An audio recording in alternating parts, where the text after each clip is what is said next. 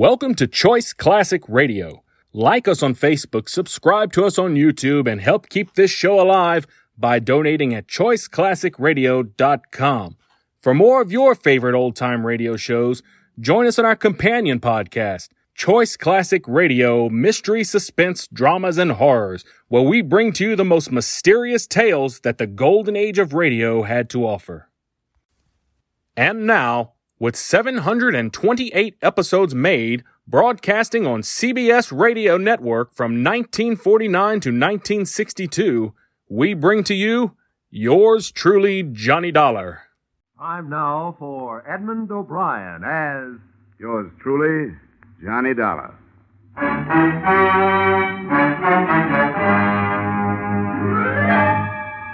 Edmund O'Brien, starring in another adventure of America's fabulous freelance insurance investigator, Johnny Dollar. At insurance investigation, Johnny Dollar is only an expert. At making out his expense account, he's an absolute genius.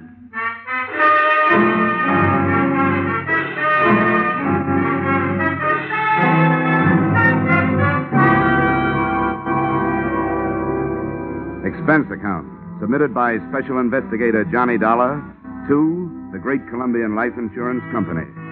The following is an accounting of my expenditures during the investigation of the circumstances surrounding the murder of your policyholder, Loyal B. Martin, or how to take a vacation in Fairfield County. Expense account, item 1. $3.20 mileage from Hartford, Connecticut to the country estate of the deceased. I drove up a long cement driveway towards a mausoleum-type manor house.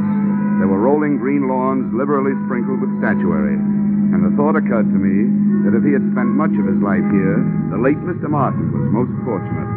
He'd feel right at home in a cemetery.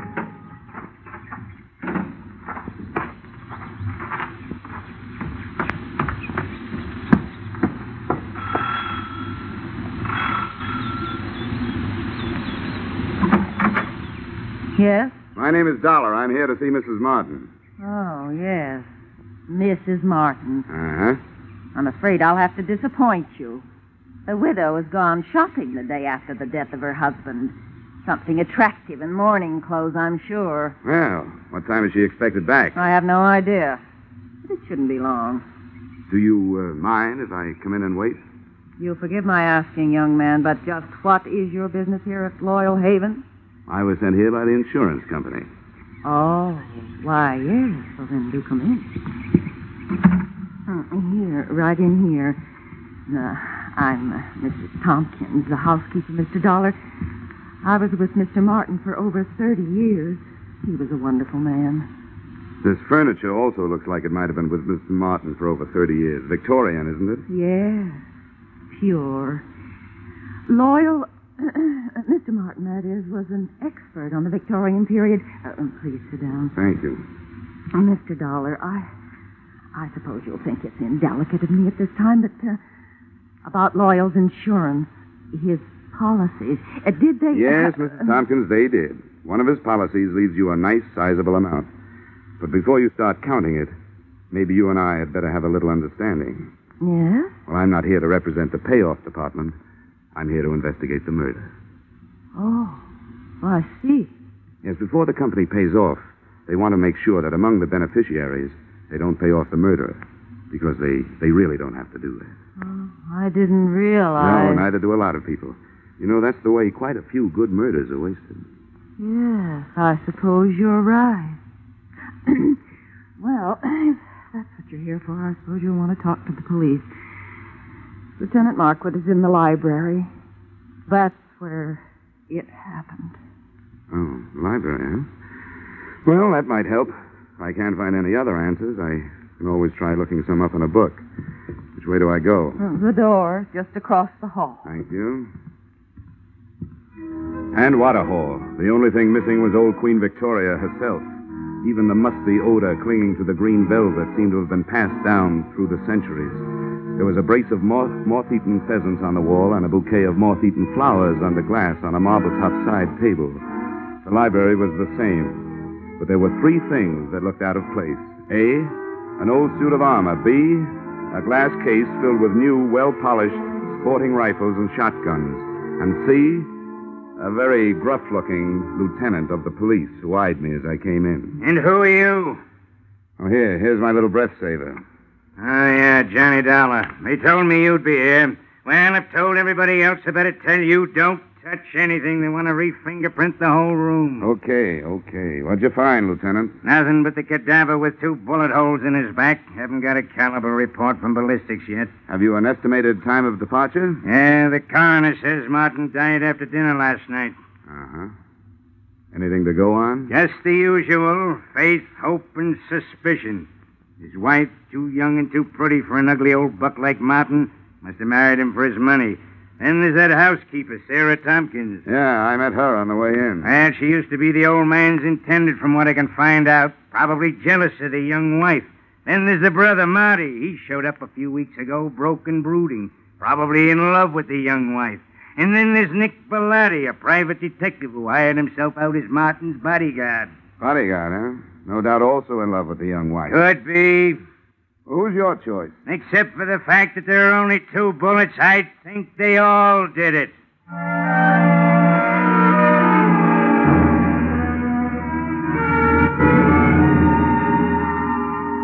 The nose through which Lieutenant Markwood talked was a long one, and in more ways than one, a horn of plenty, for out of it had poured enough motives and suspects to furnish a dozen murders. I started through this cast of characters and found that all of them had very little to say and didn't want to say it. The first I dug up was the bodyguard, my brother investigator, Nick Bellotti, as he returned from a horseback ride. Glad to have you on the case, Dollar. The police have tied my hands. They told me to stay out of it, but to stick around. Have you got any ideas? Everybody seems to think it was an inside job, that somebody in the household did it. I'm not so sure. The reason I was around was because old man Martin made too many dollars and too many enemies doing it. But that's only my opinion. Why don't you talk to the old boy's younger brother, Marty?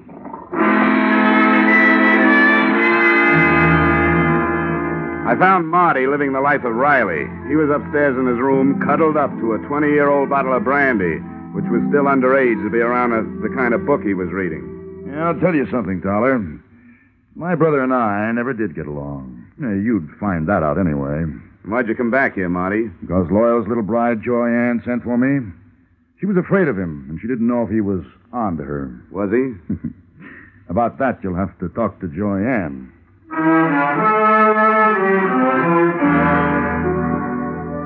Joy Ann didn't get home until 3 o'clock in the afternoon.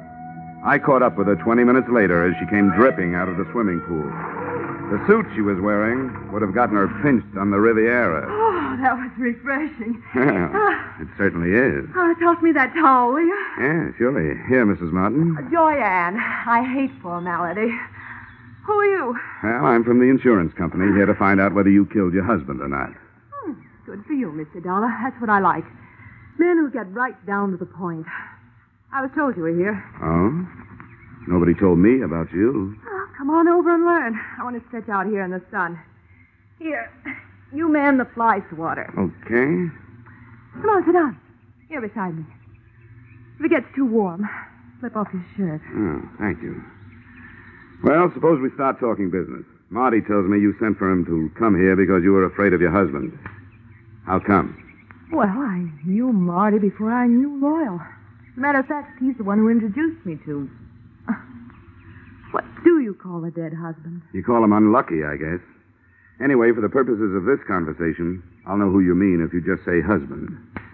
But you didn't answer my question. I meant, were you afraid of your spouse? And if so, why? Yes, I was afraid of him. Oh, I might as well tell you, Mr. Dollar. I want to be frank with you. The only thing Loyal didn't have to offer me was love. I seem to be a girl who needs just that. Frankly, I tried to make up the deficit. Mrs. Tompkins, the housekeeper, saw to it that my husband found out about it. From then on, it was like living with a madman. So endeth my confession. So beginneth my suspicions. What about this housekeeper? Well, until I came along, she always thought that Loyal would wind up marrying her. No, don't get me wrong. I realize that I'm still the best jury bait around. If you killed him, you might make some headway with a self-defense plea. Thanks. I'll remember that. In the meantime, just in case this thing gets messy for me, and it shows signs, I'm going to spend what's left of my free time enjoying myself. Well, that won't sound good to a jury, but it sounds good to me. If I spend too much time around here, I might wind up having to plead self-defense myself. Oh? From me? No, from that bathing suit.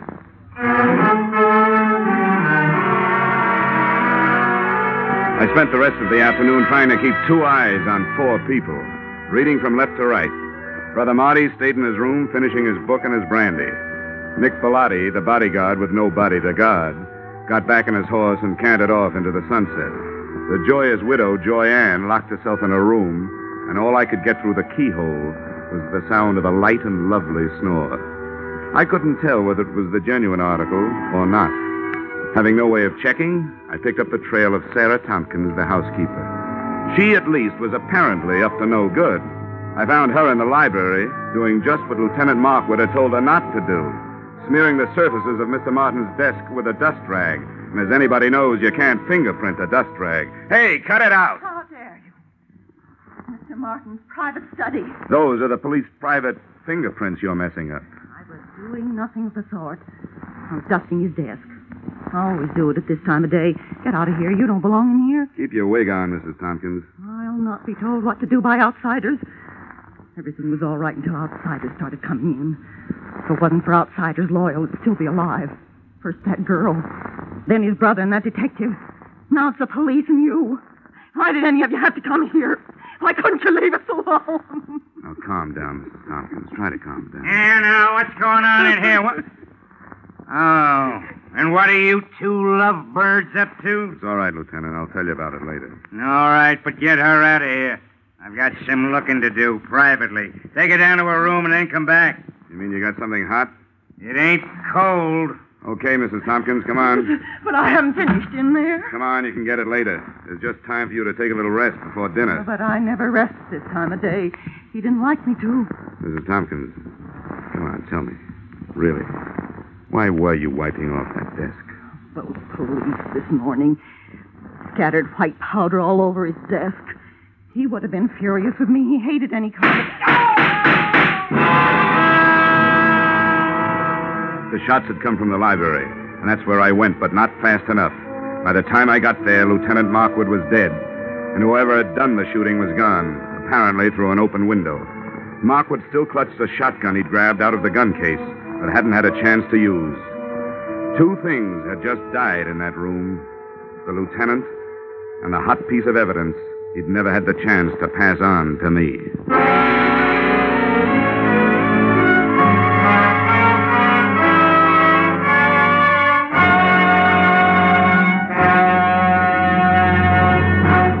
In just a moment, we return to the second act of Johnny Dollar. But first, the cream of the wit and the best of the music, which Arthur Godfrey brings you in the daytime on CBS, can now be heard on Godfrey's Digest, a new Saturday evening show heard on most of these same CBS stations. Listen tomorrow night and hear the week's fastest flashes of the Godfrey humor, the top songs sung by Jeanette Davis and Bill Lawrence, the finest singing of the Mariners. Arthur Godfrey's Digest and the Goldbergs are the latest addition to CBS's Great Saturday Nights. Now, with our star, Edmund O'Brien, we return to the second act of yours truly, Johnny Dollar.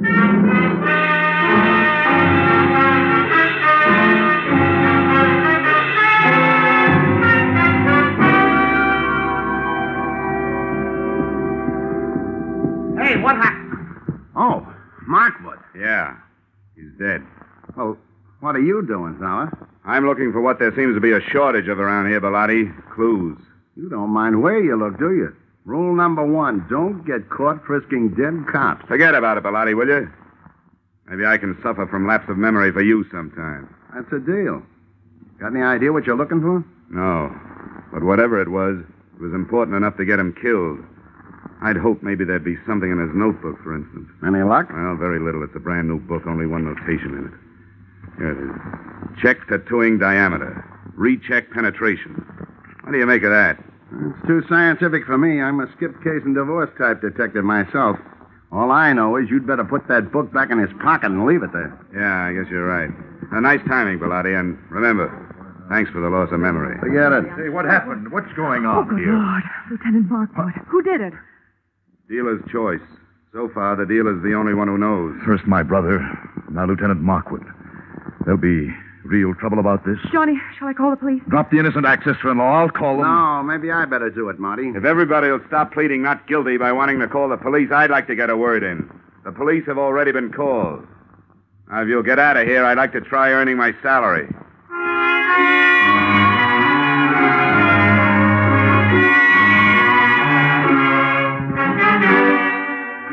If I had had longer ears and more soulful eyes, I would have been all bloodhound, because I could sniff out the first of the trail. The smell of cordite told me that Lieutenant Markwood's killer had either been inside the room when he fired or just outside with the weapon pointed through the still-open window. Outside, the grass formed a deep, wet rug right up to the house and smothered any immediate hopes I'd had of finding footsteps. But 10 feet away, I had better luck. A ray of light from inside spotlighted something that looked like it might be a star witness. It was a .32 caliber revolver. I scooped it up with my handkerchief and went back through the open window to look it over. Under the light, I checked 6 empty chambers and a crimson smear on the walnut grip. If somebody was feeding me a herring, it sure was red. But it wasn't blood. It was lipstick.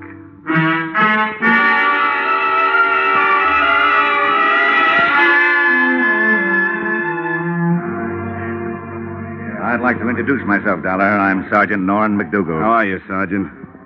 Poor Markwood. Thank the Lord he didn't have any wife and kids. I'm glad to hear that. Cops usually do. Well, there's one good thing about it. When a police officer goes, there's plenty of them that lives on to fight back. All the police in the world. You can throw in the private ones, too, Sergeant. Thanks, Dollar. And now maybe I'd better take your statement. Well, it won't take long. I heard the shots from the hallway, and I came back. He was killed either from inside the room or just outside the window. I didn't get a look at the killer, but I found what might be the murder gun. Here it is. Watch that handkerchief. 32 caliber. Yeah, how does that match up with the gun that killed old man Martin, do you know? Same caliber. Uh-huh. I wonder what he was doing with this shotgun. It ain't loaded, and Markwood knew better than to wave an unloaded gun in the face of a full one. Did you get anything else out of ballistics, Sergeant? Headache. Dollar, what we got from ballistics don't add up with what we got from autopsy. Well, how's that? Those 2 slugs entered Martin's body an inch and a half apart. But, according to the shallow penetration, they were fired from a distance of 300 yards. Now, do you know anybody who could do that kind of shooting with a .32? Well, that's pretty fancy shooting. Could it have been done with a stationary mount? No, not a chance. The body would have started falling after the first shot, and you can't re-aim a stationary mount that fast. Yeah, you're right. You know, I didn't have a chance to spend much time with Markwood before he got it, so I don't have much to work on. You got anything to spare? Just a lot of routine confusion so far. You know yourself, Dollar. You take 4 witnesses, you're bound to get at least 2 different stories. Now, 2 of the people that heard the shooting when Martin got killed last night said they heard 2 shots. The other 2 ear-witnesses said they heard 1. The only thing the whole 4 agree on is that they didn't see anything. Well, that sounds familiar. Thanks anyway, Sergeant. Sure, anytime. Hey, Sam. Yeah? Take this gun into town. Tell ballistics to run it through for fingerprints and check it against those slugs in the Martin case. I want to report right away. I hitched the ride with that gun into the ballistics department. While waiting for the test to be made, I asked some questions, and I came up with a real brain buster. Despite the fact that the penetration report said that Martin had been shot from a distance of 300 yards, his skin and clothing had been tattooed with powder, indicating the shots had been fired at close range. The tree that little puzzler put me up would have made the giant redwood forest look like a hedge. Then they gave me the ballistic report. The lands and grooves scored into the slugs by the revolver barrel proved that both Loyal Martin and Lieutenant Markwood had been killed by the .32 caliber gun I'd picked up in the yard. No prints on it. Registered owner, the young lady who looked much better in a bathing suit than she'd ever look in the electric chair. The widow, Joy Ann Martin.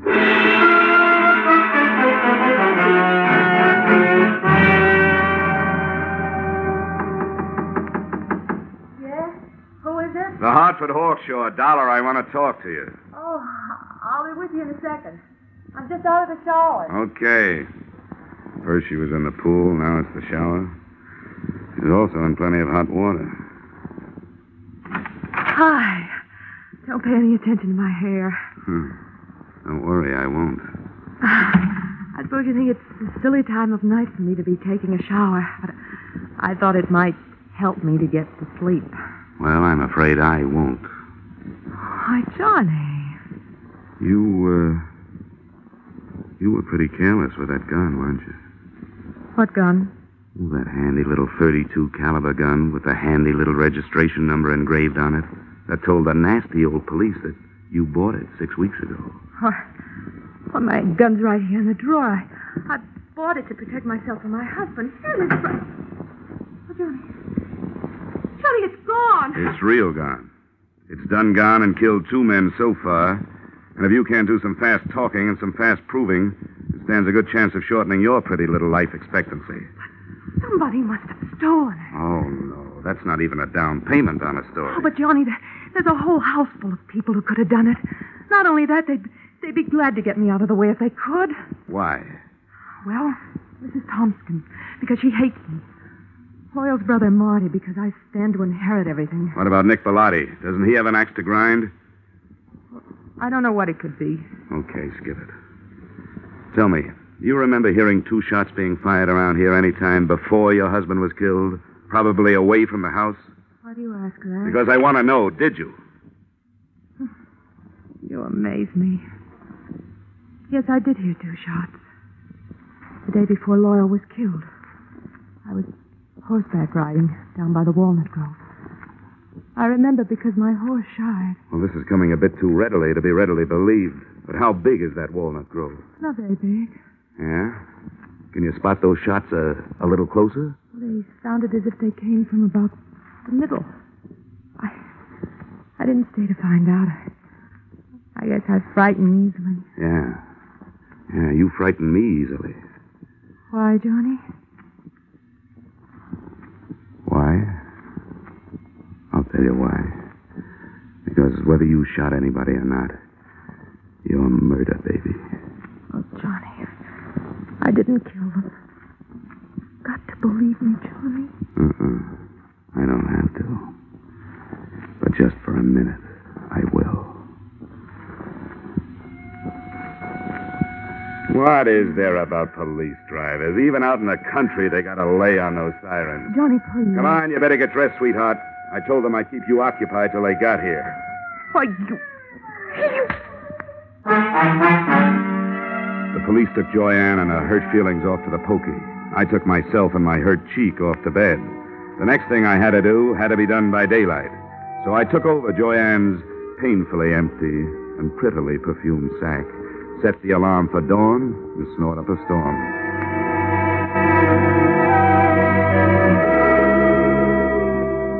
I never knew before how much went on in the country so early in the morning.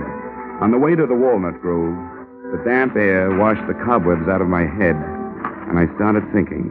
Now, first, Loyal Martin had been found dead with 2 bullet holes in him. Yet 2 of the witnesses, Joyanne and the housekeeper, Mrs. Tompkins, had heard only 1 shot. Second, that powder burn tattooing on the body, denoting a close-range killing, was in violent argument with a bullet penetration report which screamed long-range killing. Those facts, added to what was in Lieutenant Markwood's notebook, plus that shotgun clutched in his dead hand, came close to tallying up the total that had cost him his life. Inside the grove, I found 4 walnut trees with hollows in their trunks. The first one gave me a handful of nuts and a fancy sassing by an irate squirrel. The second one came up with a handful of spunk water and a wet cuff. And the third, I found what I was looking for. I found about 2 pecks of clean cotton waste.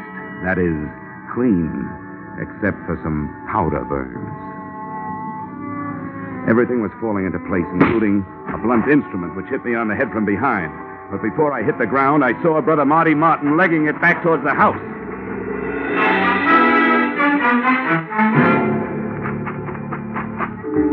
I made it up the house and up the hill and onto the trail, and was just starting up the stairs when I heard another out-of-season 4th of July. Okay, Dollar. I got him. Yeah. So I see. It was self-defense. I had to do it. I hated to butt in on your case, but all of a sudden everything stacked up, and I knew he was your man. When I threw it in his teeth, he made a try for his gun, so I dropped him. You sure did, Bellotti. Well, I owe you a lot of thanks. But if you don't mind, I'll take over from here. Sure, help yourself. Good. And, I think the first thing you'd better do is hightail it into town, get your story filed with the police. Yeah, I guess you're right. You're all straight now, so you can back me up. 100%, Nick, all the way. Now get going. Come on. Okay, Dollar. See you later.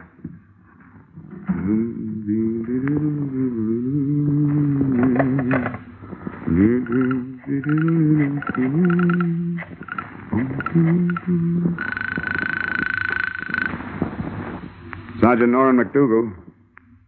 Yes, sir.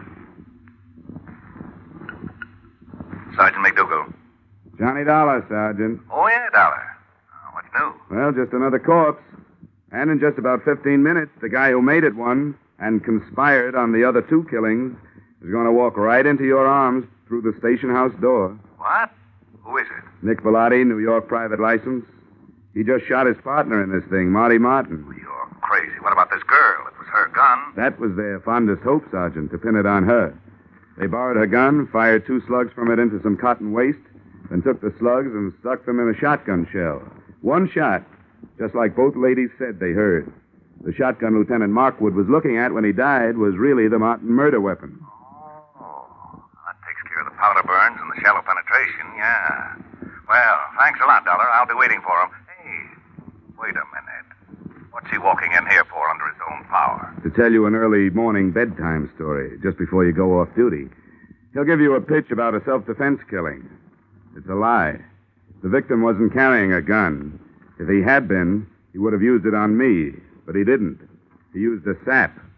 The sap.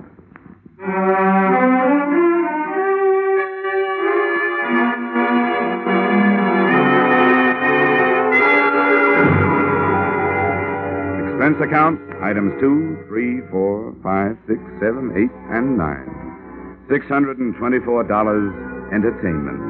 Appeasing a rich widow with rich taste.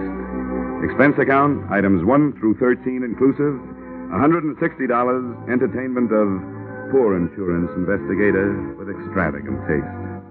Expense account, item 14, $7.80 mileage New York to Hartford. You may disagree with that item, claiming that I finished the case in Fairfield County. But I didn't finish the case until I left her. And New York City is where I left her. Expense account total, $823. Signed, yours, truly, Johnny Dollar.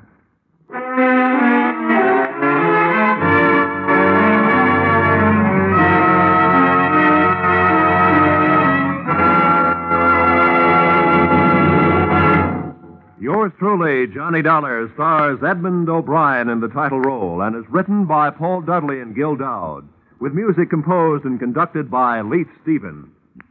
Edmund O'Brien can currently be seen starring in the Harry M. Popkin United Artists production, DOA.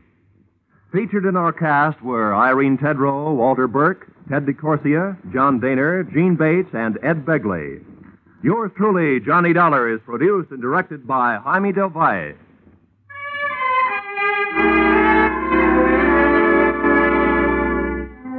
Join us again next week when Edmund O'Brien returns in another adventure of... Yours truly, Johnny Dollar.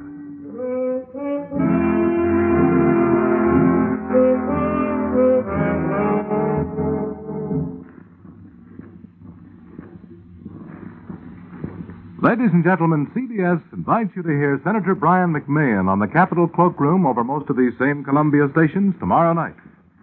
Senator McMahon is chairman of the Joint Congressional Committee on Atomic Energy.